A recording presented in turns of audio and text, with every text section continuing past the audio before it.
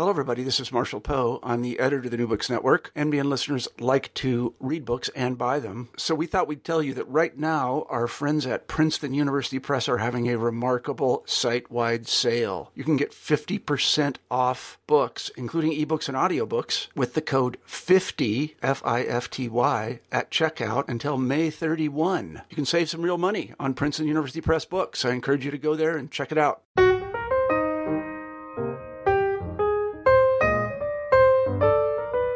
Hello, everyone, and welcome back to New Books in Biography. I'm Mark Clovis, your host for the channel. Today I'm talking with Patrick Hunt about his new biography of the legendary General Hannibal, who fought against Rome during the Second Punic War. Patrick, welcome to the show. Thank you, Mark. It's a pleasure to be with you. It's a pleasure to have you on the channel today. I wonder if you could start us off by telling us something about yourself. Well, I am an archaeologist. My PhD is in archaeology from the Institute of Archaeology at University College London, connected to the University of London. And I have been teaching at Stanford for about 25 years, early on in mostly undergraduates, and now mostly postgraduates. I directed an archaeology project at Stanford for, almost 20 years, and it was mostly in the Alps, and a lot of that was tracking Hannibal. And what really helped was when we received National Geographic sponsorship. They gave a grant to not only track Hannibal through the Alps, but also look at some of the primary battle sites in Italy, tracking him through Spain, going to Carthage.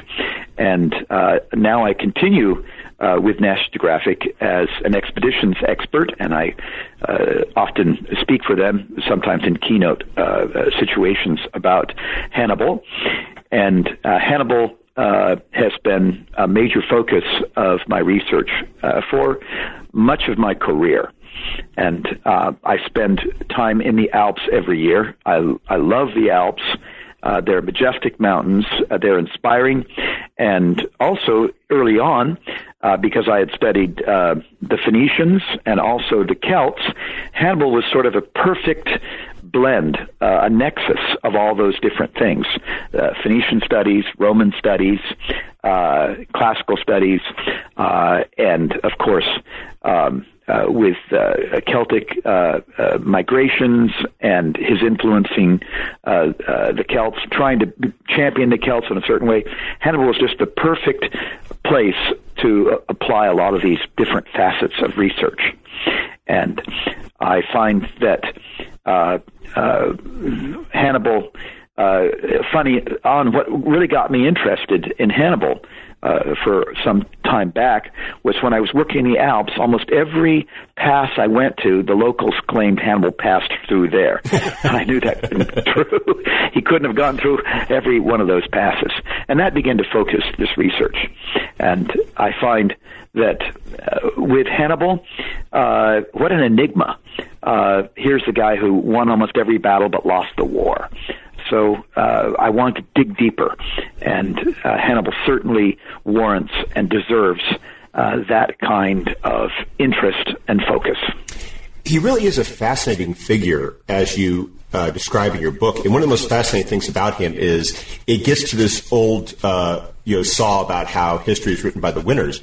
And as you explain, you do a lot of detective work in your book to try to discover Hannibal. But as you make it clear, so much of what we know about him comes not from the sources of Carthage, which we don't have really, but from those of his enemies, particularly the two great Roman historians who wrote about him and who provide so much of what we know about him. How did that challenge? How did you respond to that challenge in terms of understanding Hannibal and getting to who he was? An excellent question, Mark, because part of the reason why he remains an enigma is that the two great historians, first Polybius, who's writing in the 2nd century BCE, and then Livy, who's writing around the time of early empire. Polybius is writing in Greek he's a Greek in the service, oddly enough, of the Scipio family. And Livy, of course, is writing in Latin, and Livy writes very colorfully, but Livy does something that Polybius probably wouldn't do, and that is that Livy, as a source, never really leaves his armchair. He writes from long distance, so sometimes his geography is suspect. He's suspect because while he cribs from Polybius, on the other hand, writes dryly, but you can tell sort of that of the two, Polybius seems to admire Hannibal much more than Livy. Livy often derogates Hannibal and calls him cruel and perfidious. And on the other hand, Polybius, who had some time as an officer in the area of the Peloponnesus as a Greek before he was basically taken by the Romans, he's writing this story, and you notice that if you want to make somebody sort of look good, you describe how formidable their enemy was. And I kind of wonder, and many others have too, if by describing Polybius, by describing in Polybius' account so strongly about Hannibal, he is ultimately going to make Scipio look good, because if you build up your enemy into somebody really great, then obviously the person who beats him must be greater. And so since Polybius is kind of in the employ of the Scipio family, you kind of see this behind the scenes. And I've always been fascinated by something that you kind of allude to. Yeah, the victors write history. And since we don't really have anything by Punic sources on Hannibal, we are ultimately dependent on the story of that idea that to the victor go the spoils. So the Romans, oddly enough, even though in history Scipio beats Hannibal at the very end at Zama in 202, I find it so curious that more people know about Hannibal, and Hannibal looms larger in the historic imagination than the guy who beat him, Scipio, who's equally, if not even, maybe even more brilliant. But I just find that a real paradox. Why is Hannibal remembered more than his conqueror Scipio? In that respect, Polybius did his work a little too well, I guess. Well, it is fascinating because Polybius is the one who has, as I said, the military experience. And, there's a book by Frontinus called Stratagemata, written at the end of the Roman Empire. And Frontinus describes all the kind of ploys and tactics that were used in Roman history. And because he stands at the end of Roman history, he kind of can sum it all up. And I am not surprised that in his book on battle stratagems and ploys, Hannibal almost seems to get more space than anybody else. There are more stories and anecdotes about Hannibal's tactics than I think anybody. And this is a Roman writing. I was thinking that ties into one of the points you make later in the book, which is how, in many respects, the reason why Rome ultimately wins is that Hannibal becomes their teacher. And I was thinking about how it's the irony of Hannibal's life, that you have this young man who grows up in this Carthaginian family, and we're getting a little ahead of ourselves here, but it grows up in this Carthaginian family, and he has this mission, if you will, to defeat the Romans, and he ends up making them into an even more fearsome force because of the challenge he posed and how the Romans had ultimately learned from him in order to overcome that challenge. Well put, yes, and that's a very plausible historic possibility that Hannibal schools the Romans. And, definitely the Roman armies change after Hannibal. They leave this idea of alternating commanders on a day of battle, where you have two consuls, and one is a military veteran and the other is a political appointee. Well, Hannibal basically thrashed the political appointees, who were usually rash and impetuous as well as inexperienced. And the Romans finally decided, maybe this isn't a good thing. Maybe we should only have sort of professional soldiers commanding our armies. And Hannibal really was able to get in the heads of his opponents. Going back to this idea about how the Romans changed, Polybius does make a point that Scipio learns very well, that at the Battle of Zama, the final reversal is because Scipio adopts much of what Hannibal had as an advantage earlier on. While the Romans too often sent too many raw recruits into battle, Scipio now trains his veterans immensely, as well as even his recruits, and he gets what Hannibal had early on in all the other Carthaginian victories. Hannibal had a huge advantage in the mobile cavalry, especially the Numidians.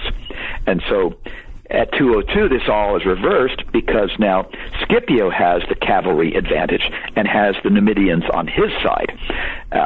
These are some fascinating and intriguing things of how Scipio learns from Hannibal. And in fact, I think we can probably assume that Scipio admires Hannibal to a certain degree. After Zama, when Hannibal's back in Carthage as a suffet, as sort of a judge magistrate, Scipio could have demanded, as many wanted, Hannibal to go in chains to Rome. But quite a few people believe that Scipio held back and knew that if Carthage is going to be run effectively, particularly to pay off its war debts, Hannibal should be one of the leaders left home. And you often wonder if Scipio, sort of toward the end there, protected Hannibal. And in both of their lives, there's this irony how both Hannibal and Scipio were not fully appreciated by their countries. Even on Scipio's epitaph, he kind of says, my bones are not going to rest with you, Rome. And, of course, Hannibal is in exile for, decades. In fact, the majority of his life is in exile, whether voluntary or not. But the Romans, going back as you suggested, this huge play for power in the Western Mediterranean, I think one of the other difficult things to catch on fully was Hannibal able to see the future. Remember when, after the Battle of Metaurus, when Hasdrubal Barca, Hannibal's brother, is trapped by the Romans and dies. And if the story is true, they deliver Hasdrubal's head to his brother Hannibal in his tent. Now, Hannibal is supposed to have said at that moment, when he sees his brother's head rolling into the tent, this severed head of his brother. You imagine the horror of one brother, seeing the death of his brother in such a gruesome way. But Hannibal is purportedly to have said, there lies the future of Carthage. So did he understand what was going to happen? I think part of the philosophic differences between Rome and Carthage should be brought out a bit. Do you mind my expanding on that? Oh, please do. But I was wondering if you could do so in the context of the events leading up to the Second Punic War. Sure. I feel like we should revisit that because it ties so well into what we're talking about here. Because so much of what Hannibal is dealing with is a product of the experiences of his father, Hamilcar Barca, and all the events leading up to the outbreak of the war. Sure. Yeah, that's really true. We understand much better why in the First and Second, Third Punic Wars, it's this contest over who's going to control not only the Western Mediterranean, but all the land around it. And essentially, the First Punic War is over Sicily, because Sicily is only, at best, Cape Lilybæum, the southwestern tip of Sicily, is only 100 miles, if that, from Cape Bone off Carthage. So you have this strait of water in the Mediterranean, which is a narrow strait, and then the other end of Sicily is about 3 miles from basically the tip of Sicily, this triangular huge island. The northeastern tip of Sicily, around Messina, is only 3 miles from Reggio, Calabria, or ancient Rhegium. And so the Romans, particularly in Campania, felt that Carthage then was too close for comfort, and that Sicily could be a stepping stone to further Carthaginian expansion. So the First Punic War, 264 onward, essentially it's about, basically 241. You have 20 plus years of a war over Sicily where the Romans get beat time and time again. They lose maybe 1,000 ships, 100,000 men, and they only win in the last battle, partly aided by a storm. And Carthage had not expected, essentially, to lose. And Hannibal's father, Hamilcar, is the most effective general. And the Romans really wanted that body of water. And so the water and Sicily were what Carthage had kind of at the beginning of the war. Now, they didn't control all of Sicily, but they had a considerable control over it, and too close for comfort. So by the time the war is over, and surprisingly, Rome wins, and one of the anecdotes is that they found a Carthaginian ship, and the Romans they were landlubbers. They were not really big on sailing and navies, but they found a ship submerged, a Carthaginian boat, and when they brought it up to examine it, they actually took it apart and found there's a bit like paint by numbers. Every piece was numbered and labeled. So the boats of Carthage were mass-produced. And once Rome discovered this, they copied the template, and they started building up a much, much better navy. Well, by 241, when the First Punic War is over, and Hamilcar's stuck in Sicily without relief, and he's angry because Carthage, the Gerusia, the elder, throw in the towel. He conceded when they didn't need to, that they admitted defeat when it was only one battle out of many. And then the Treaty of Lutatius in 241 levies an indemnity, sort of a war penalty on Carthage. And Hamilcar's upset with all this. And, of course, the Second Punic War, which follows much later from, basically 218 onward to 202. This is so often called Hannibal's War because Carthage can never quite own up to it. In fact, they didn't want war.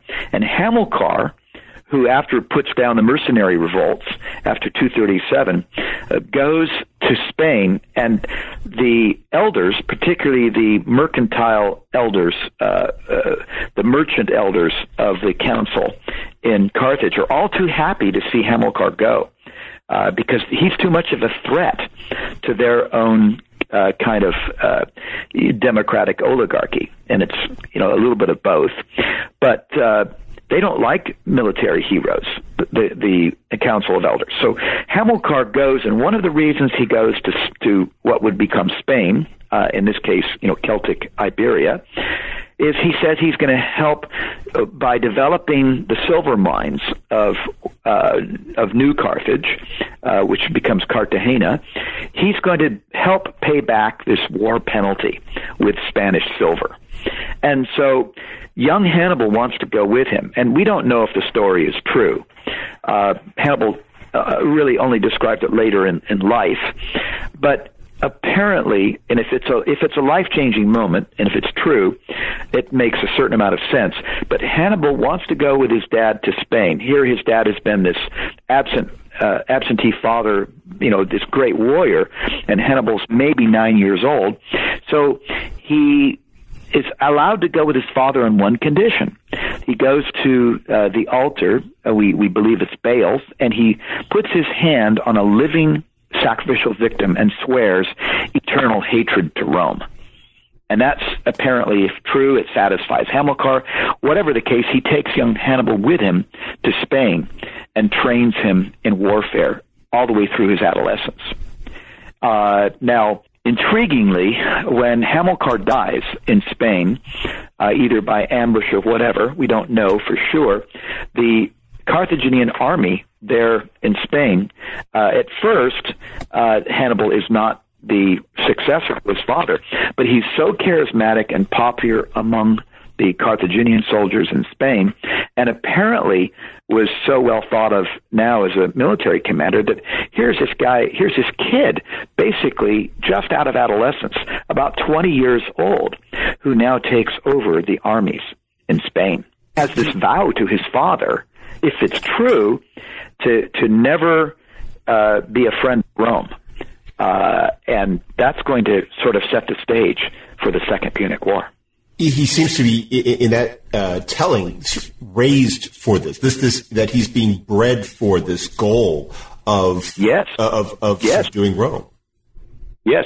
In fact, I think the way I open up the book is with this sort of story. Again, it's just a story, an anecdote about how Hamilcar has 3 young lion cubs. And, Hannibal's one of them, and they're kind of rolling on the floor, fighting as boys would. And Hamilcar's very proud of his boys. And is this Hannibal's destiny? Does Hamilcar, his father, see this? Very, very possible. So he spends his early years, a lot of his early years in Spain, and as you described, he's learning to become a warrior. He's preparing for this goal that we've been told he is, that is sort of his life's mission, if you will. What brings about the Second Punic War? How is that precipitated? Well, again, there's somewhat of a debate about this, and Polybius lays some of it to rest. Essentially, Hamilcar was also, before his death, very upset that after the Treaty of Lutatius, the Romans took over the island of Sardinia, which had nothing to do with the battle conclusions, or it was very obvious they were hemming Carthage in and taking over all of Carthage's outposts. And Sardinia had a very famous Carthaginian or Punic town, Tharos. And by taking over Sardinia, it was very clear that the Romans were cutting off all the sea possibilities that Carthage had. Hamilcar was very unhappy about that. He raged against it. And whether you have the casus belli, the cause of war, clearly articulated, now the Romans are trying to constrain the Carthaginians in Spain. And there's a lot of tribal alliance between Carthaginians and the Celts, or the Celtiberians. But Rome now kind of draws this line in the sand, if you wish. It says, you cannot cross the Ebro River. Of course, it was the Iber then, I-B-E-R, from which we get the name Iberia. You cannot cross the Ebro River, Rome says, with arms, with an army. And so they basically try to keep any kind of territorial expansion of Carthage to a minimum. And then, whatever the facts may be, the Romans, even though they're not really present in any big way outside of Italy, they have an ally city, the Massilians, which later becomes Marseille, just east of the Rhone River mouth, and they have another allied city at Saguntum, just out the north side of the Valencian coast in Spain. And it seems that whatever the pretext was, maybe Hannibal says, "Look, you Romans, you basically mishandled some Carthaginian merchants outside Saguntum," and Hannibal goes up. We don't know how much of that is true, but he needs a pretext to go lay siege to Saguntum, and he does. Saguntum is this old fortress rising out of the Valencian plain, terrace upon terrace of ancient walls. And the Saguntines now are faced with Hannibal's siege. And this is a siege that takes month after month after month. It's a pretty impregnable fortress with deep wells and everything. And the gruesome way in which Saguntum is taken, Rome doesn't seem to move fast toward helping its ally. And then the Saguntines are sort of starved out. And eventually, when Hannibal's army breaks through the walls, the top of the fortress of Saguntum, they find that the Saguntines had been so desperately starving, they were very likely cannibalizing their own dead, including children. And that was so horrifying. That was considered such a travesty, such a taboo when Rome hears about it. Not only are they angry that their ally Saguntine fortress has been taken by Hannibal, but the way in which the Saguntines are reduced to almost subhumans is apparently a straw that breaks the camel's back, as it were. And so now Hannibal gathers an army, and of course the Romans send emissaries to Carthage to complain and to say this is wrong and so on, and you must punish Hannibal. But nothing seems to happen. Instead, Hannibal gathers an army against Rome, and that's now, of course, he gets that army together. He's gone back to Cartagena, and he starts on his march toward the border. He's going to cross the Iber River, and he does. And for sure, that's throwing the gauntlet down. If Saguntum weren't bad enough, and if the bad blood over Sardinia weren't enough to make, on the one hand, the Carthaginians angry, but sort of helpless, Hannibal takes matters into his own hands, and that's often, even without full support of Carthage. This is now why this new war, the Second Punic War, is so often called Hannibal's War. And he is determined from the first to take the war directly to Rome. And the way you describe it, you describe the march, and I hope you get into that in just a moment. But one of the things that was really interesting was not just reading about the march, but how from the start he is beginning to he recognizes his limitations, and he recognizes that if he's going to really defeat Rome, he's going to need the help of the Celts, and how he's reaching out to them and playing upon that common grievance. Yes, and that's very clever on his part. One of the differences, if I can play this up, whether Hannibal ever fully saw the handwriting on the wall too far in advance is unlikely. But you look at the two powers. It's a sea power. It has these far-flung colonies, but they're emporia. It's a merchant-based empire. It's not an empire based on land or farming or territory. Rome is the exact opposite. Rome is an agronomic territorial-based power, and they have to constantly expand. That peninsula surrounded by water on three sides, or really two sides of a long, narrow land body, even with Sicily, Rome is constrained, and as an agrarian power, they have to inexorably add more land. And they also have to control, ultimately, the sea, partly to constrain Carthage, but also so they can expand. So this huge philosophic difference between a sea-based mercantile power and a land-based agrarian power based on, citizen militia farmers and land estates, when you think about it, Hannibal doesn't see that Rome has an endless supply of soldiers and timber. Carthage does not. Carthage has a much lower population overall. And that inequity is partly going to be a doom of Carthage. But also, with that same difference in mind, when the Romans get hold of the Mediterranean, when they control that Western Mediterranean, and it's very ironic, what they call it from then on is Mare Nostrum, our sea.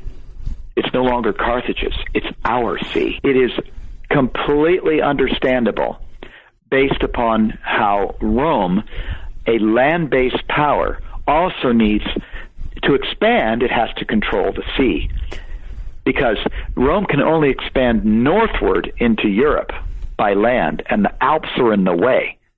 So they have to expand by sea. And when they change the name of the Mediterranean into Mare Nostrum, our sea, it kind of says it all. It's no longer Carthage's, it's ours. And but that northern expansion, as you described, is when they're butting into the Celts. And yes, Hannibal, Hannibal, I think, could really relate to their grievances about that, and that seems to help him really effectively play into that and recruit them as he is traversing through what is now southern France into the Alps and into northern Italy. Yes. Now, Hannibal understood, and you want me to expand on his early relations with the Celts? Sure, please do. Okay, so Hannibal understands, Mark, that the Carthaginians, who are far away, they see what Rome is doing. In order to expand out of the peninsula of Italy, the Romans have to take down all the other peoples there, the Samnites, the Etruscans, etc. But on the north is the Celtic Po River Valley, the Padana.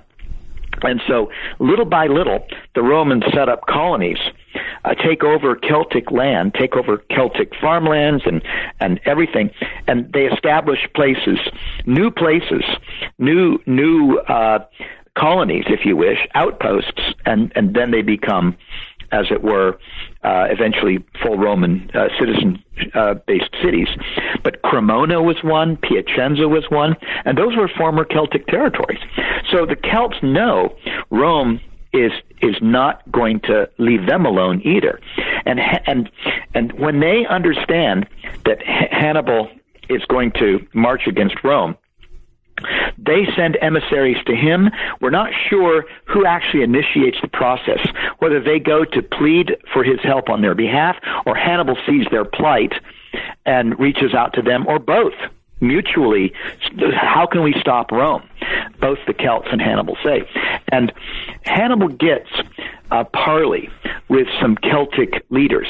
Basically, it's the Boii tribe, B-O-I-I, and later on, Bologna is kind of their land base. And they're right on the edge of the Padana, of the Po River Valley, and they know that Rome is going to expand into their land very soon. So, while they kind of lead this alliance of Celts against Rome, and they say, look, we can help you, you can help us. We'll provide guides for you to cross over into our territory, and you can help us push back against the Romans. Now, intriguingly, and this is one of the points I make in the book too, I've always kind of thought that Hannibal's name is a clue to a certain degree of part of that destiny of him crossing the Alps, because Hannibal means the grace or favor of Baal, and that's the personal god. It's in his name. That's called a theophoric name. When you carry a god in your name, that becomes your personal god. Now, you could change your name and put a different god in your name, but Baal is, of all gods, a storm and mountain god. Now, of course, Hannibal can't cross into Italy by sea because the Carthaginian sea powers are diminished. Rome is blockading those waters. He can't cross over easily along the coast, which is a steep coast just below the Alpes Maritimes. he can't do that because the Romans have it blocked with armies. So he's forced to go north and over and around. And the Romans seem to think that the Alps are their fence. The Alps protect them. And, the Romans are landlubbers. They're not mountaineers. They're flatlanders. But if Hannibal's god is a god of mountains and storms, could that have possibly predisposed him to going over that formidable, intimidating mountain range? In a way, it may have lessened the danger in his mind. But the Celts also tell him, we'll help you with guides over these mountains, because we've passed through them. We've gone over them. Celtic armies had gone over the Alps on several occasions in previous years, like the Insubris tribes and others. So Hannibal really researches, he really studies, he listens very carefully to the Celtic envoys, and he decides at that point, probably, that the Alps are his best way into Italy by the back door, and the Celts are going to help him. Even with that help, the journey you describe is a very harrowing and costly one. You describe thousands of soldiers dying along the way. And that gets to the other reason why he needs the Celts. He needs those reinforcements, which are pretty clearly not going to be coming from Carthage itself. No, exactly. To bolster his very much diminished forces. Some say, and I think Polybius plays this out fairly carefully, Hannibal could have lost up to 40% of his army going over the Alps. And that's bad news. And whether it's because of Celtic ambushes, whether the difficulty of the journey, whether, the hypothermia, hypoxia. And I, at one point, wrote a little bit of an article on this with a medical student about how paleopathology might also play into the loss of soldiers going over the Alps. If you get somebody up ahead of the top of the column who's sick, like with cholera, you can wipe out, a whole army in a half a day, because the people up at the top are polluting the water supply, and then people drink that polluted water. And literally 6 hours can pretty much put you at death's door. And if your immune system is already compromised, if you're weakened, if you're cold, if it's hard to breathe and you're up at high altitude, all kinds of things that can weaken an army can really wreak even further destruction with a pathogen, whether it's cholera or something else, typhus. So we don't know. There's no evidence that this happened, but a disease stalks an army, and sometimes disease kills off more than the actual battle. That's kind of a given in warfare in antiquity, even up into modern times.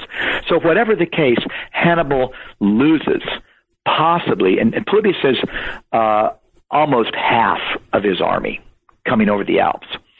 And there's a point in Polybius, kind of toward the end of 53, book 3, chapter 53, 54, and 5, and so on, where Hannibal his men are described by Polybius as being so reduced to the state of despair and exhaustion that they're more beasts, they're more animals than men.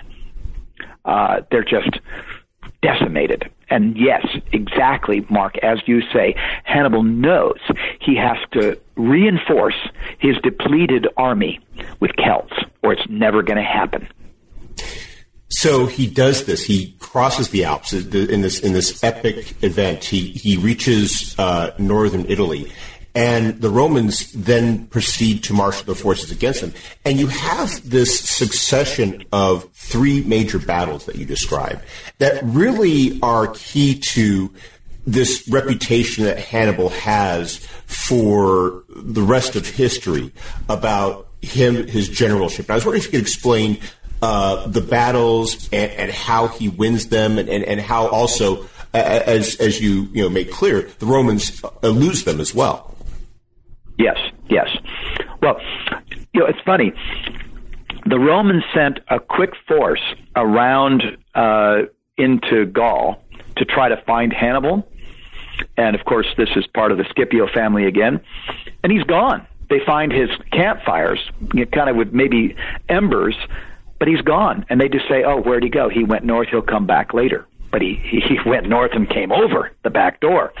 So the Romans kind of said, oh, well, okay, we'll come back and wait for him. And then he pops out in Italy in November. And now what he does, of course, there's a skirmish at the Ticinus River, the Ticino River today, where Hannibal now employs something that one of the sort of major emphases of my book is how Hannibal always bolsters his outnumbered forces. He maximizes and expands his arsenal by using the environment. So he uses nature and the topography, the terrain, and natural circumstances as part of his army. So the first one at Trebia, and this is very, very late in 218, probably around the winter solstice, and he knows that Claudius Scipio Senior, this is the father of the eventual Scipio Africanus. Young Scipio is apparently with his father at this Ticino skirmish, and some say that he even saved his father's life. But what Hannibal did was he sort of hemmed in the Romans at the junction of the Ticinus River and the Po River, and they couldn't get easily away. They have water on two sides, and Hannibal kind of corners them. And it's a skirmish that goes back and forth, but finally the Romans get across the bridge with their wounded commander, and they hole up in Piacenza, which is, it's Placentia, but now it's Piacenza. And they've got a bit of a fort there. But the other general who's been sent to augment the Roman army is this guy Sempronius. And Sempronius is a political appointee, and he's rash, he's impetuous, he's vainglorious, he's arrogant, and he thinks that he can take down Hannibal. Well, Hannibal has really good military intelligence, and this is another thing that I want to emphasize and I bring out. Hannibal, because he has access to Spanish silver, and he knows how fickle the Celts are, because they're Celtic allies for the Romans too. Hannibal always has enough money to pay for military intelligence, at least until Rome takes Cartagena with Scipio. And then that really changes Hannibal's tactics.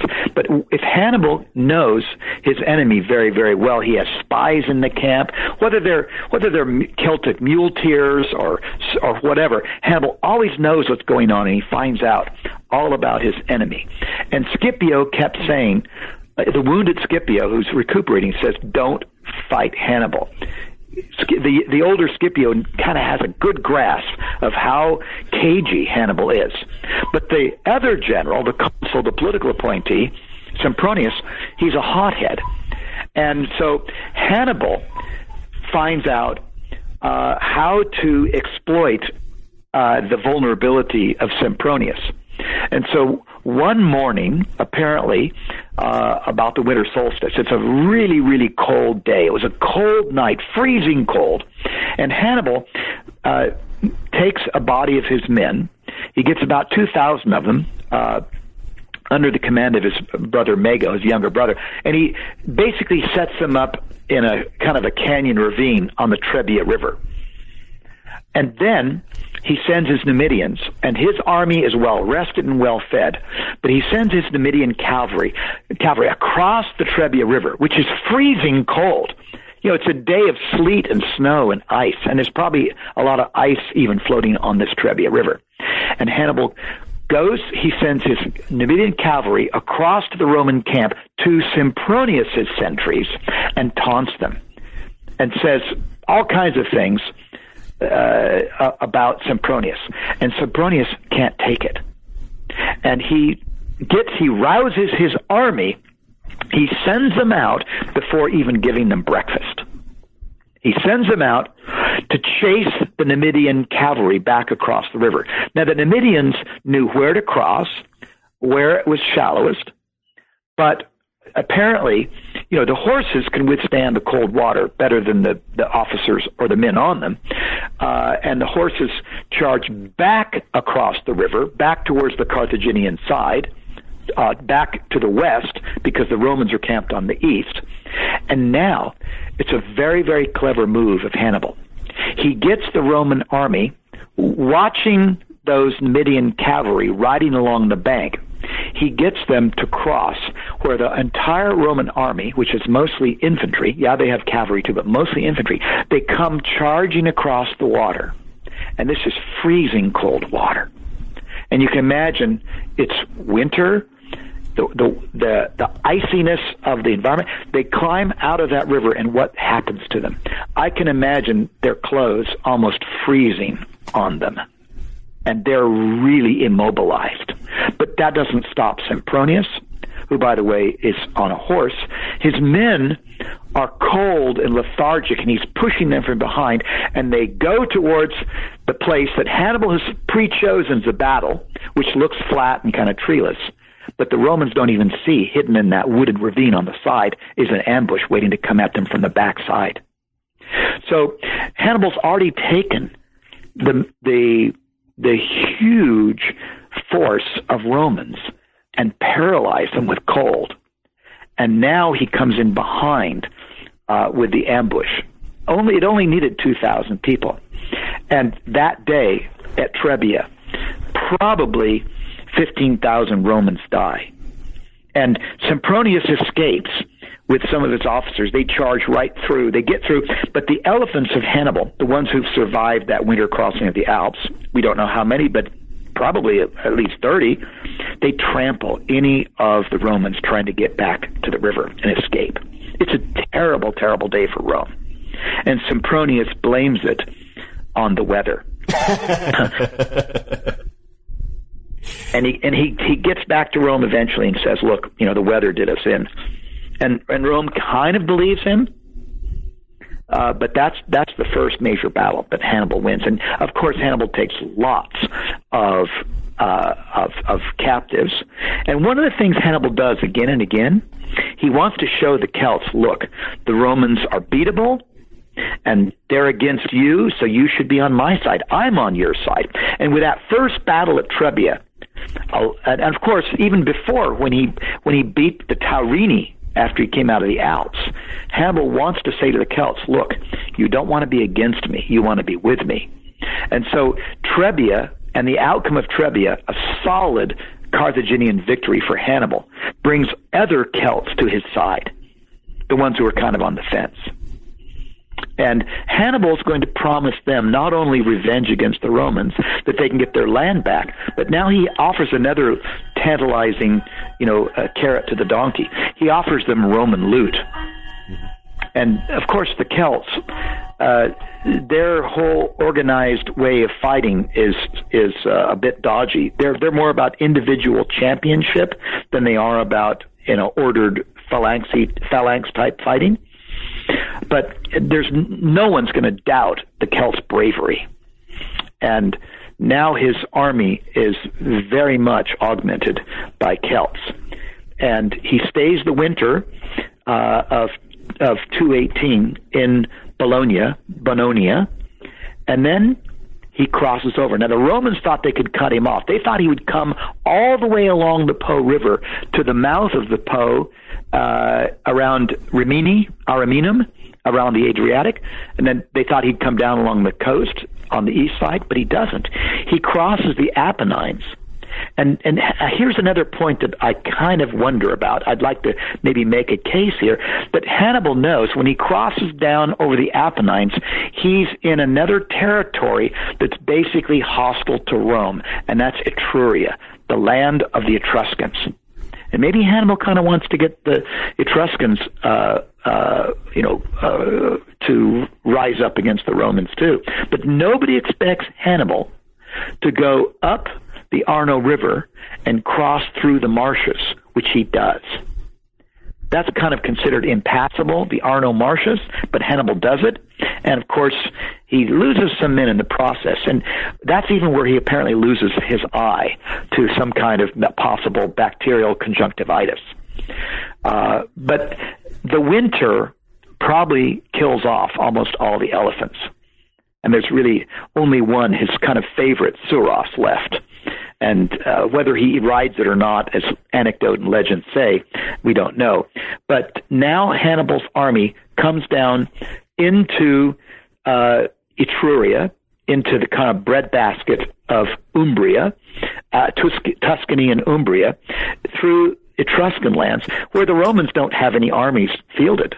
But he eventually makes his way past Arretium, that's modern Arezzo, and now there's a new Roman army under a new political appointee consul, and that's Flaminius. And Hannibal takes advantage of Flaminius in the same way he took advantage of Sempronius. He sort of slashes and burns his way through the area, the territory, and he makes it very clear where he's going with a column of smoke and burning behind him. Just plunders every Roman outpost, every Roman farm, takes everything he can, and he's sort of taunting Flaminius all along the way. And he gets by Flaminius' army, and somewhere around Cortona, just above Lake Trasimene, Hannibal stays in sight of Flaminius and his army who are following him, and then he suddenly turns east into a very, very narrow valley right at the top of Lake Trasimene. So it's blocked by water on one side and hills on the other sides. And he does this just at dusk. So he wants the Roman sentries and scouts and Flaminius to know he's tucked up in this valley. And what's interesting about this battle is that the Romans, in a sense, have an excuse for the first one if they buy into the idea, it was the weather. And as you explain, in this battle, he is definitely outnumbered by the Romans. So, and so very outnumbered. The strategy becomes very obvious, which is that if you funnel them, you lose the advantage of those numbers. That's right. So what he does, Hannibal sets up in the night all of his different portions of his army. He sets them up in the hills all around above Lake Trasimene, where if you want to follow Hannibal into this valley, you better be able to see where he is. And Hannibal stations a portion of his army, obviously, at the end of that valley. But what the Romans don't know, the next morning when they start marching in that valley, they don't know that the army that they can see at the end of the valley is not the full army. The rest of that army is above them in the hills, all along the way. And what Hannibal also now uses to his advantage, it's summertime. Apparently, just like Trebia was the winter solstice, now it's about the summer solstice. And you have hot land mass with a cold body of water, deep Lake Trasimene. And what's created there? I can tell you, fog. And Hannibal uses the fog to his advantage. The Romans can't see all of his forces tucked up in those hills in this fog. The Romans can only see Hannibal's force at the end of the valley. And now here's where Hannibal again brilliantly uses nature to his advantage. The Romans are surrounded on one side by the hills. The fog, they can't see clearly, and they've got the lake on their southern side, the hills on their northern side, and Hannibal had a pretty good communication signaling corps. And, you have to think about this. Hannibal's army is multicultural, diverse, speaking many languages, but they must have known exactly how to blow the war trumpets with the right notes to say, here's what we do next. It was really well planned. So the trumpet blast must have come out, and suddenly the Romans are so deep into this valley that they're not only facing Romans in front of them, their entire northern flank is beset by Hannibal's army, who now, all together, they start pushing the Roman army into the lake. And again, it's a huge, huge defeat for Rome. And we don't know if it's true, but Flaminius apparently went down. There are just anecdotes to support this, that the general Flaminius was killed, maybe even decapitated by a Celt. But here's this, again, impulsive Roman general who's a political appointee, who fails to do his reconnoitering, who fails to do his homework, who fails to see that he's walked right into Hannibal's trap. So, like Trebia, another 15,000 Romans die, butchered, and the lake shores filled with blood. The rivers around, in fact, it's really interesting, Mark. Even locally today, the people of that part of Tuscany and the Tuscany-Umbrian borders, there's a river today that flows down into the lake, and it must have been grisly, because the river's name is Sanguinetto. Even today, Blood River. Wow. Some say from that battle.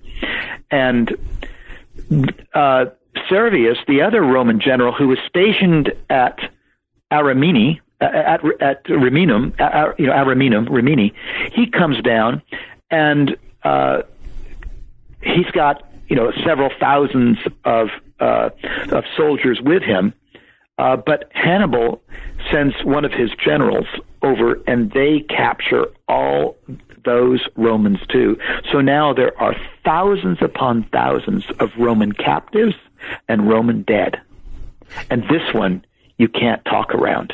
You can't find an excuse. This isn't because of weather. This is because of Hannibal. And this is when Rome. And this is when they begin to reconsider their strategy. And this is when Quintius Fabius Maximus enters the stage. That's right. Well, it's intriguing. Of course, Rome is filled with dooms and omens. But Livy says something intriguing. I don't always trust Livy. I love to read Livy because he's so colorful. But Livy says that the failure of Sempronius wasn't just because he was impetuous. He failed to follow all the Roman rituals of religion. He failed to get omens. He failed to do this. He was not a good Roman religious man who obeyed the Senate and who obeyed Roman religion. So Livy, who's always talking about omens, says that the omens were against Flaminius, but he pursued nonetheless, even on days when the omens were bad, like when the Roman legionary standards were stuck in the clay of Arezzo, that famous red clay, and that was a bad omen. And Flaminius just kind of ignores the omens, which to Livy is a bad thing to do. So now Rome is sort of seen in fear, this doom that can come upon them. And as you mentioned, Mark, they appoint a temporary old military officer, Fabius Maximus Veracosus. They make him temporary dictator because they realize, hey, we've lost two armies to this Hannibal character now. Maybe Sempronius was wrong. Maybe it wasn't the weather. Maybe it really was Hannibal. So they set up a dictator, Fabius Maximus, who now gets a title, Cunctator, the delayer, because he decides it's best not to engage Hannibal in battle, but just kind of nip at his heels, follow him around, but don't engage. And some of his officers, like Minucius, are against that. Minucius wants to, tackle Hannibal head on, and Fabius Maximus says, no, don't do it. And this is not to Hannibal's advantage, because a war of attrition will not be good for Hannibal. He's in hostile territory. He's having to take his food basically by force, unless he has allies. Whereas Fabius Maximus and the Romans, they're in their own land, and they can supply themselves. And of course, the Romans, have a new army of recruits at the ready.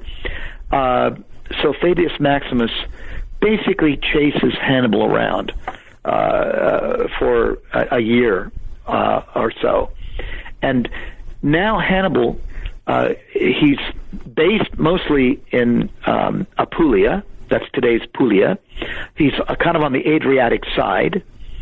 And then Hannibal does something, one of my favorite battle stories, although it's more of a maneuver than a battle, happens in Campania. Hannibal goes down, he goes west from Apulia, crosses the Apennines, and sets up camp Mount Tifata on the edge of Campania. First he's in Campania, and he's basically just stripping the land of its rich, rich farming harvest. This is the place that Pliny, of course, later calls Campania Felix, happy Campania, because it's such rich farmland. So at will, Hannibal is taking all the produce of farm after farm to supply his army, and he's taking cattle upon cattle. He's taking all the Romans' cattle in Campania, taking a lot of the food, and he's got this kind of fat and bloated supply line with him. But now Fabius Maximus comes and thinks he can shut off Hannibal, and he kind of, with the one main exit pass out of Campania, Fabius Maximus puts his sentries there and kind of blocks Hannibal. And it's a pretty steep area, and Hannibal now sees what Fabius Maximus has done, and this is the Volturnus episode, Volturnus. And what Hannibal does is so brilliant. This, I think, more than almost any other tactic, shows his adaptability, shows why he was so good at tactics, because the Romans are sitting up at the top of this pass out of Campania to block him from going back east into Apulia, and Hannibal sets his men down, and he says, look, here's what we're going to do. We're going to go to bed early, and then in the middle of the night, we're going to get up, and here's what we do. So Hannibal took several thousand cattle, and just after maybe between midnight and the early morning, Hannibal's men rise up from slumber, and Hannibal knows that Fabius Maximus, the delayer, is cautious. And he won't really make any move in the night because he'll wait until morning, thinking he's got Hannibal boxed in. He's going to wait for daylight. He's going to wait and see. That's Fabius Maximus's policy. So Hannibal exploits that by tying wood, a lot of firewood. He ties them between the horns of the cattle. And then in pitch black, not a bit of light, Hannibal has his men light those firebrands between the cattle's horns and drives them with goads up out of that valley, not over the main pass road, but slightly to the west. And the Roman sentries, they don't see an army, but they think they see an army with all these moving firebrands in the middle of the night. And whether the cattle were lowing in fear, they're probably pretty scared. They're running pell-mell up the mountain with torches. And all the Romans see is what they think is an escaping Carthaginian army. So whether they roused Fabius or not, the Roman army that's guarding that pass instead runs along the ridge west to track this army that they think is Hannibal. And now, with the pass open, Hannibal brings his army over it and escapes.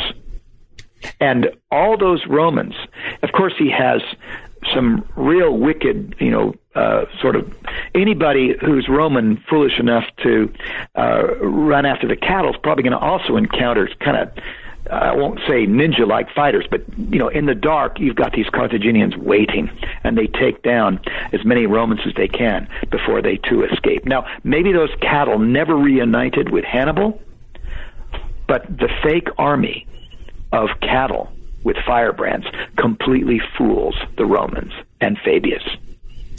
That adaptability is one of Hannibal's most brilliant tactics, I think, because it shows that he can think on the spur of the moment and change his tactics.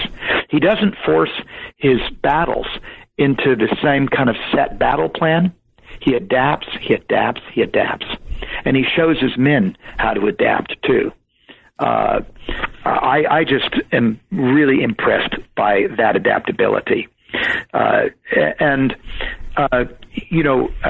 Mark, should I go on here a little bit? I actually had a question for you about. I want to go back to Livy for just a moment, because do you think that when Livy was talking about the failure to follow the proper rituals and do everything, that perhaps there he was either consciously or maybe even just happened to coincidentally be referring to maybe how many Romans were excusing Lake Trasimene, and because Lake Trasimene, as dramatic as it wasn't Hannibal's greatest victory. That's Cannae.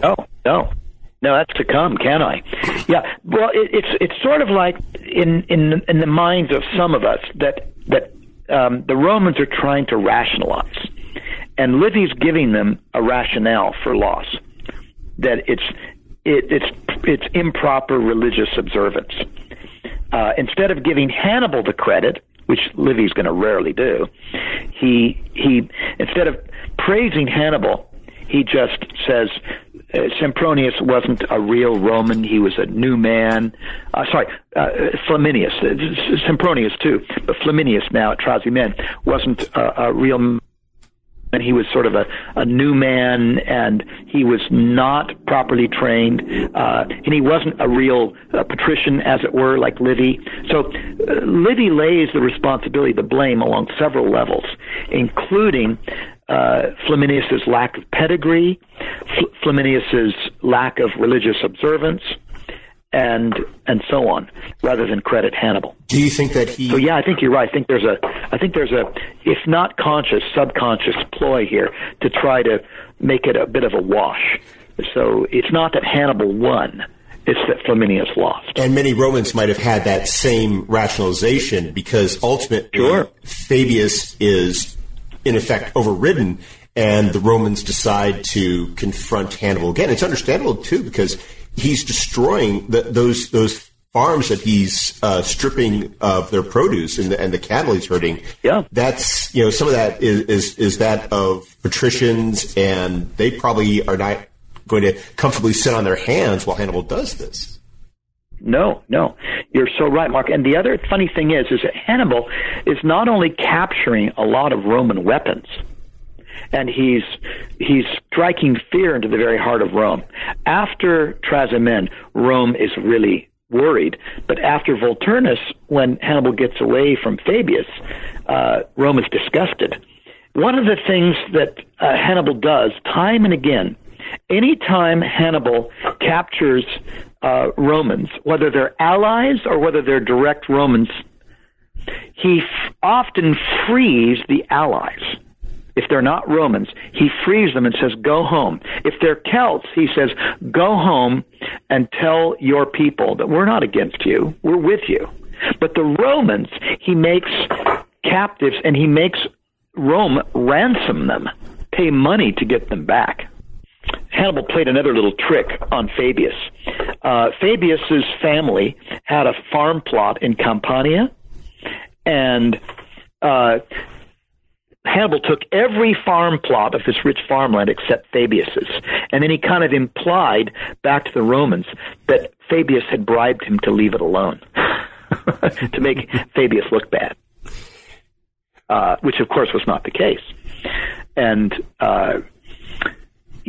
when you move now a year later, Rome now levies 8 new legions, and many of them raw recruits, no training whatsoever, but puts this army, these 8 new legions, and they march down from Rome all the way down to Lower Apulia, where Hannibal has now in summer, and Hannibal's constantly got to supply his armies with food.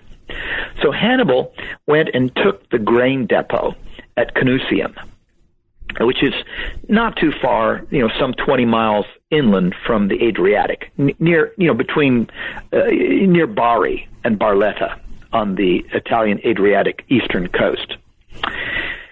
And the Romans have been putting together with levies, conscripts, recruit after recruit after recruit. and put them again under this two-consular control. So the command is alternating days between now this old military veteran of a great family, the Aemilii, and this Aemilius Paulus, and then there's another hothead kind of political appointee who was a demagogue, who was not really someone that the patricians had much respect for, and that was Terentius Varro. And Varro is now, on every other day, the commander vis-a-vis the veteran Aemilius Paulus. And it's 216 BCE, so full 2 years now Hannibal's been wiping out Romans, taking farmland, and giving loot as much as possible to supply his Celts. But now the Celts are kind of far from home. They're way down in deep in Italy. And Hannibal takes this grain depot at Canusium, obviously to partly supply his own armies, but it's a taunt to the Romans. So the Romans are marching all the way, possibly, it's hard to say exactly the route they take. It might have been the old Appian Way. And you have 80,000 Romans assembled. Hannibal knows that they don't really train very much along the way. And here's where a general like Hannibal takes full advantage of what we call psyops, psychological operations. He, as much as possible, always chooses the battle site, always chooses in advance the place where he draws up the campaign to fight. And in this place, the Aufidus River, today called the Ofonto, it runs east, kind of meanders into the Adriatic Sea. But at this point is a pretty narrow valley circumscribed by hills. And Hannibal sets up camp, and he's going to move camp back and forth. One of the anecdotes that's said about him is that when the Romans came, Hannibal had already commandeered the most of the water supply, the fresh water. And the Romans arrive, and they're thirsty, and we're told, whether true or not, that Hannibal took dead animals and dropped them in the river, decomposing animals, to foul the water supply of the Romans. Whether it's true or not, it wouldn't surprise us about Hannibal. But then, we don't know for sure about the day of alternating battle, but Hannibal sets up another trap. And it could go against him if he's not careful, because he's outnumbered considerably. Maybe not quite 2-1, but not too far off. And here are these 80,000 Roman soldiers, many of them raw recruits. And Hannibal sets up at the end of a very narrow valley. He's going to compress the Romans. The Romans cannot outflank him. If they could, he would be done for. If the Romans went east and west around him and surrounded him, that would be bad news. But they can't, because he's got them hemmed in by the Aufidus River on the west side and the hills on the southeast side. So they're forced into this long, narrow column. And then Hannibal uses his Balearic Islanders, who are they're slingers. They have rocks. And apparently they're really accurate, because early on the day of battle, we are not sure if it was actually Terentius's Varro day to command or not. But Aemilius Paulus had said, restrain yourself. Do not fight. Do not fight Hannibal today. Now, it's interesting. Fabius Maximus had written to Aemilius Paulus early on in this last campaign, just pre-Cannae, saying, look, your enemy is as much Terentius Varro, this hothead demagogue, as it is Hannibal. Hold him in check. Well, Aemilius Paulus was unable to do so. And Hannibal creates, the day of battle happens, and Hannibal's got the Numidian cavalry on the west, on the left side, and he's got his other cavalry on the right side. The Romans have some small cavalry. Terentius Varro is on the north. So the Romans are on the north, and the Carthaginians are on the south facing. And here's another tale that seems to be true about how Hannibal controlled the environment. At that time of year, there's a wind that comes and in it. I've seen it. I've been in it in these sandstorms coming off the Mediterranean, and it's really nasty. And the sand blows grit, and it obscures visibility. Plus, it's a real irritant. If you can't cover your eyes with shades or whatever. And so Hannibal's facing north, and he has the Romans facing the sandstorm with the grit blowing into their eyes. Another irritant. And that was deliberate. And whether it's called a Scirocco or Libecchio, there are different names for this wind bearing with a lot of sandstorm grit in it. But it's just another way Hannibal controlled the environment. Plus, he chose the battle site, this narrow place with a river on one side and the hills on the other. So Hannibal, the skirmishers start, the battle kind of begins, and there's a bulge, kind of like a meniscus bulge, toward the front, where Hannibal has his men. And by the way, Hannibal has Celtiberians and his own North African forces. A lot of them, of course, are mercenaries. Carthage always relies on a lot of mercenaries. And a lot of them were arrayed in captured Roman gear. So they even look like Romans on both sides. And this bulge that Hannibal has, whether we think it may be August 1st of 216, Hannibal has this bulge at first, then he has it pulled back, but not after the Balearic slingers have inflicted one major casualty. Apparently, the Balearic slingers knew exactly where Aemilius Paulus was, the good military veteran general, and apparently they gave him such a head wound, it took him out of the battle. Now, he's not dead, but he's bleeding profusely and weakened, and he can't take full command. And then Hannibal does this most amazing thing. He draws his center back. He pulls back, leaving his two armies on the sides, particularly the Spanish and Africans. And whether it's a real retreat or a feigned retreat, it's probably a feigned retreat. Hannibal pulls back and draws the Romans down into this, where suddenly, whether they think they're their own Romans or allies or not, early on, the Carthaginian cavalry chases completely off the battle the Roman cavalry. They just force them, chase them along the river, and they basically abandon the battlefield. But then, and that's on the west side of the battle.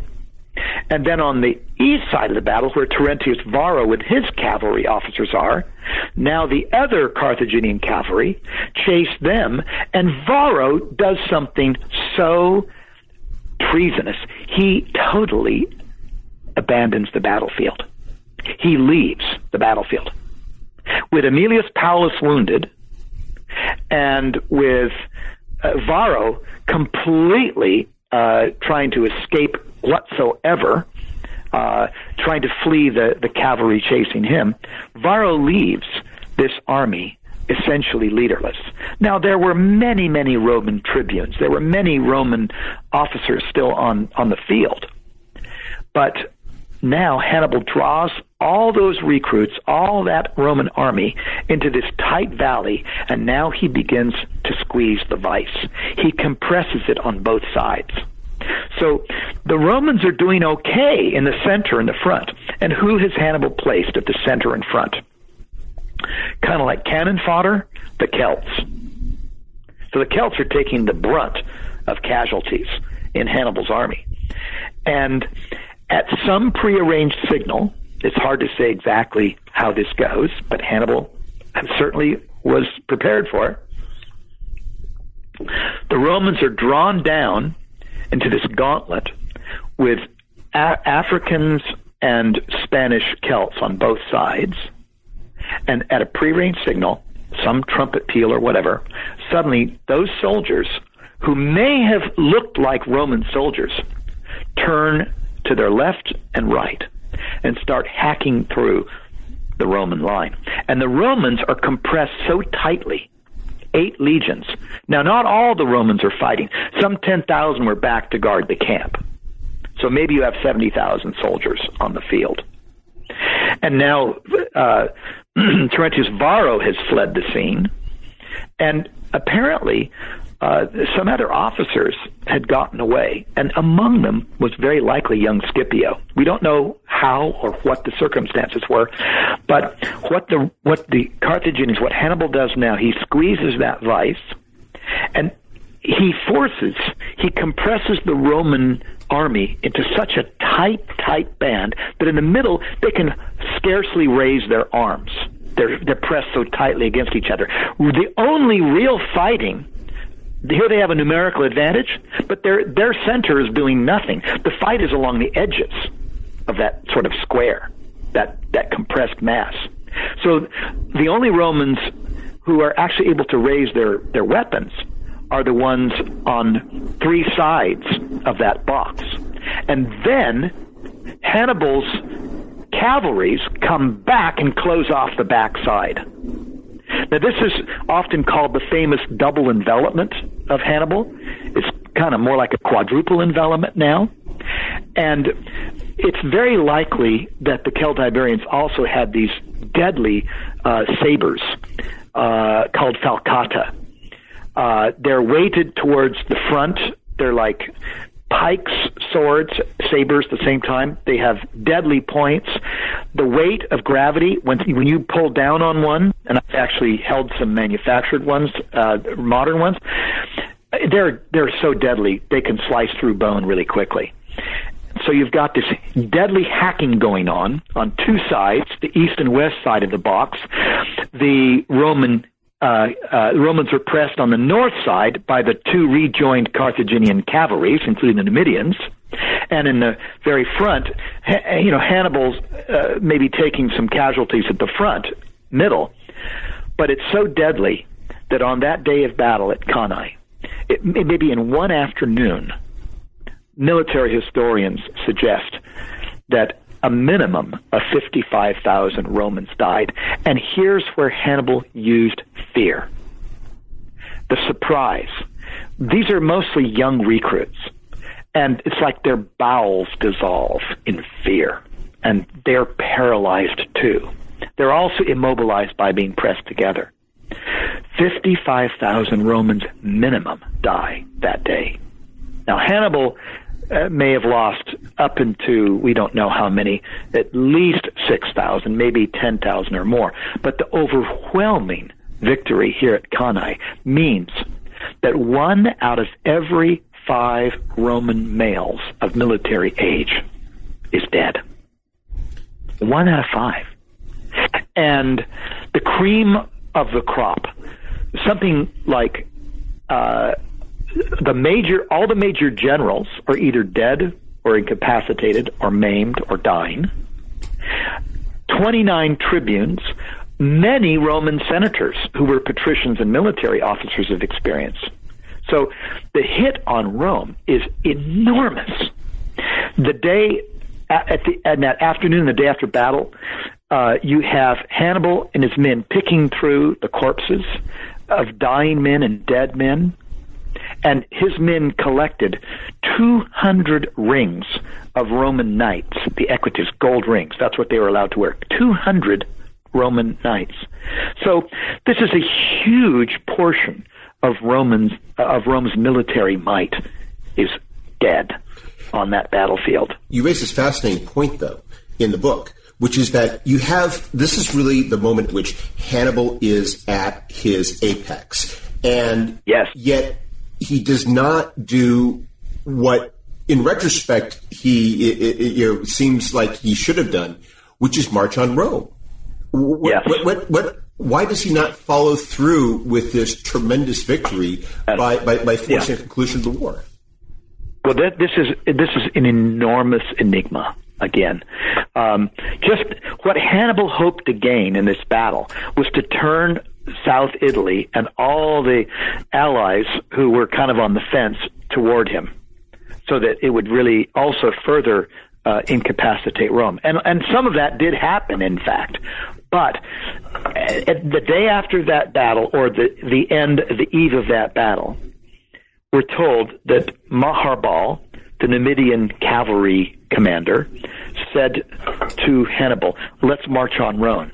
We can be there in 5 days. We can take Rome. Because here's Rome's military machine at our feet, vanquished. Let's go take Rome. And Hannibal demurs. And Maharbal, if this quote is true, has this famous dictum, which is, Hannibal, you know how to win a tremendous military victory, but not how to use it to your advantage. And later on, practically, almost 10 years later, Hannibal does indeed march on Rome. But that's to draw the Romans away from the siege of Capua. And we're told that Hannibal stands literally below the walls of Rome, probably on the east side. And I think Hannibal knew in his heart that he could not actually take the city of Rome. The siege of Saguntum lasted 6 months, and for the besiegers was difficult. Hannibal did not have siege machines, and Rome is surrounded 50 miles around with walls. Plus, it has water supply. Now, they may not be drinking much of the Tiber River. It's probably pretty polluted. But Rome has interior water supply, wells, cisterns. And I think Hannibal's, he's not within weapons reach below the walls of Rome, but he's looking up at Rome, surveying the walls. And I think he knew all the way back at Cannae, almost 10 years before, that to have a walled city 50 miles around, how could you possibly surround it?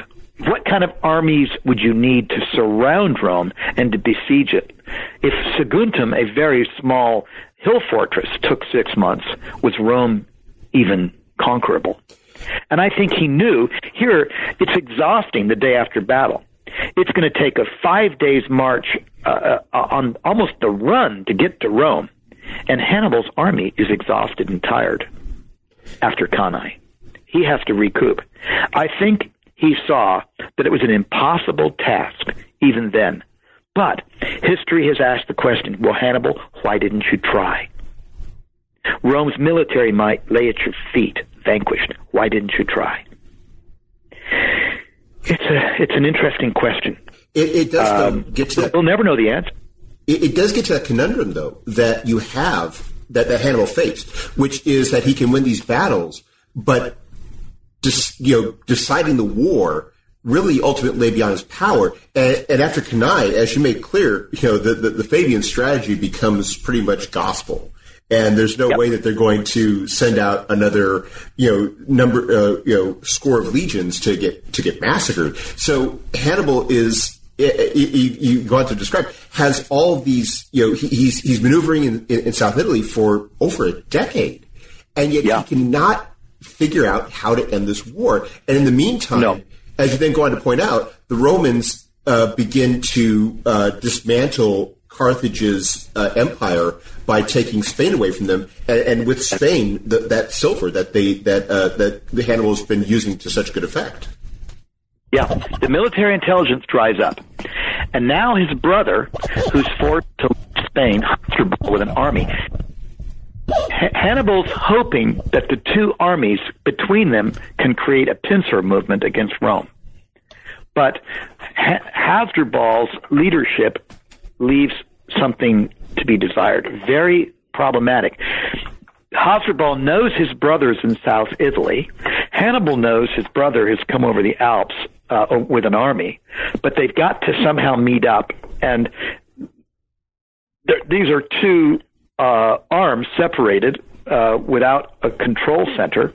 And what Hasdrubal does rather stupidly is he has this envoy of Carthaginians wandering around South Italy looking for Hannibal, and they get captured. And for whatever reason, either they had a written message or their ciphers were broken.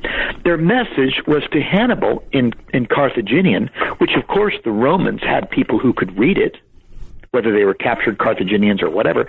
And it told Hannibal exactly where Hasdrubal was going to go and wait. And that was up above, it was below Rimini, above the eastern Adriatic. And Hasdrubal got trapped at Metaurus. And Cornelius Nepos, a very wise military general, he thought that if he could pretend that he had Hannibal hemmed in South Italy, but in the meantime made this rapid march north to join the other forces to hold Hasdrubal in check, that Hannibal wouldn't know about it. Hannibal has no military intelligence. He's cut off from informants. Maybe he never even knows what happened to his brother's envoy. Maybe he suspects they got captured, but he doesn't know where to go to meet his brother. And the Romans, in the meantime, they can ride north as fast as they can. They're not running through hostile territory. They're going through friendly territory. And the Celts now, who are with Hasdrubal, basically kind of drop out of the battle. They were a major mercenary force to help Hasdrubal, and they're worthless. And now that whole Roman army of Hasdrubal is kind of lost in the oxbows of the Metaurus River with its deep ravines. Bad news for Hasdrubal. And the Romans hem him in a canyon. And as I said, they cut off his head. And when it's flung to the feet of Hannibal by an emissary, some person, some sentry carrying a white flag and said, "This is a message for you," to drop the head of his brother at his feet. As I mentioned earlier, I think Hannibal knew then, in 207, when he looked at his brother's head, that decapitated head, and said, "There lies the fate of Carthage." I think he knew. He's boxed in. He can't get good mercenaries. The South Italians are very fickle. They're either Locrians or people. They're people of South Italy who are mostly of either Greek heritage or whatever they are. They're not going to be easily coming over to his side. And for the next basic 4 years, Hannibal is completely frustrated. And in the meantime, what has Scipio done? Well, Scipio has taken, even before Hasdrubal's death at Metaurus, Scipio has taken away from him Hannibal's one constant that he had all along, that supply line, and that's silver. So that really changes the war. And then Scipio, who has to really persuade Rome, and it's not going to be easy because Fabius Maximus and others are kind of the enemies of Scipio, young Scipio. And Scipio finally is able to persuade Rome, look, we have the invader with us here in Italy. Let's take the war to them. Let's take the war to Carthage. And from Sicily, he does that. He's administering Sicily, and Robert O'Connell's great book, The Ghosts of Cannae, the survivors of Rome from Cannae, Scipio retrains to regain their honor at Zama. So, I mean, it's a total reversal now, because Scipio has every advantage that he learned from Hannibal at Zama. Hannibal now is forced to come back from South Italy to Carthage. He kind of goes the back way, lands at his own territory near Sousse, Hadrumetum, which is southeast of Carthage, kind of on the Gulf of Syrtis, of Sidra. And now Scipio has, for the several years, has turned the Numidians over mostly to his side, and now Scipio has the enormous war advantage with cavalry, and Scipio teaches his army. Hannibal has 80 new war elephants at Zama, but they're not trained. And Scipio figures out a way to neutralize the elephants. He arranges his phalanxes in tight maniples. And the night before battle, we're told that he and Hannibal meet up. And the anecdotes, when you have these long speeches in ancient history, it's a little dubious to be able to reconstruct them word for word to know if that's what they actually said. But the gist of it was that Scipio says, Hannibal, you had the opportunity to sue for peace, but you've chosen instead war. And Hannibal instead suggests peace and a truce, and Scipio says, too late.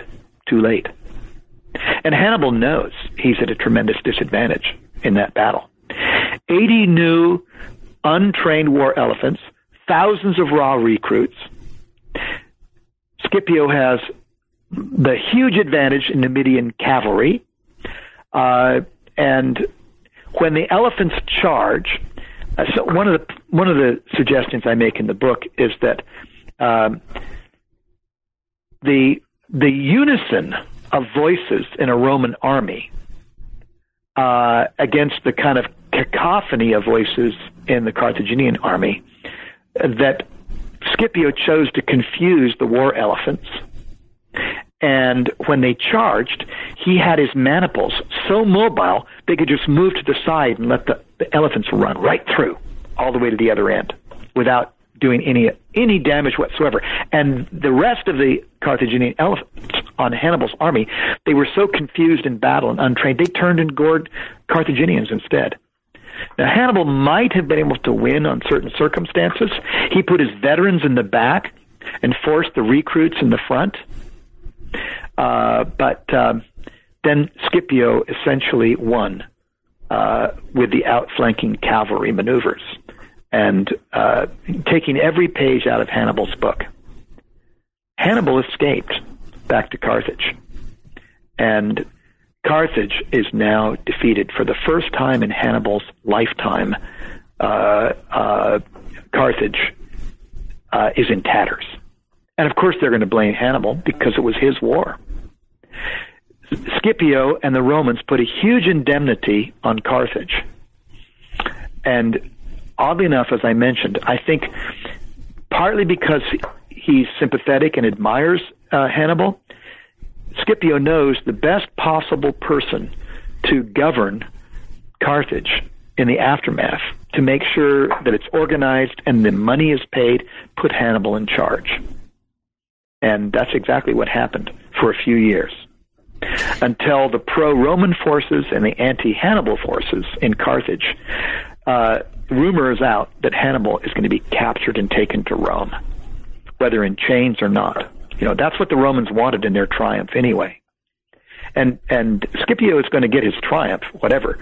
But Scipio seems, maybe, we don't know, but now in Carthage, Hannibal gets word that he's going to get captured and taken to Rome. So he escapes that day and leaves with a ship and goes various places in the next year, to Crete and eventually back to Tyre, the mother city of Phoenicia. And then he becomes a mercenary, constantly agitating against Rome. I could go on, but well, we've taken up a lot of your time. But before we go, could you tell us? I'm thrilled, Mark. Thank you for your patience. It's our pleasure. It's been fascinating to hear about the life of Hannibal. So, what are you working on now?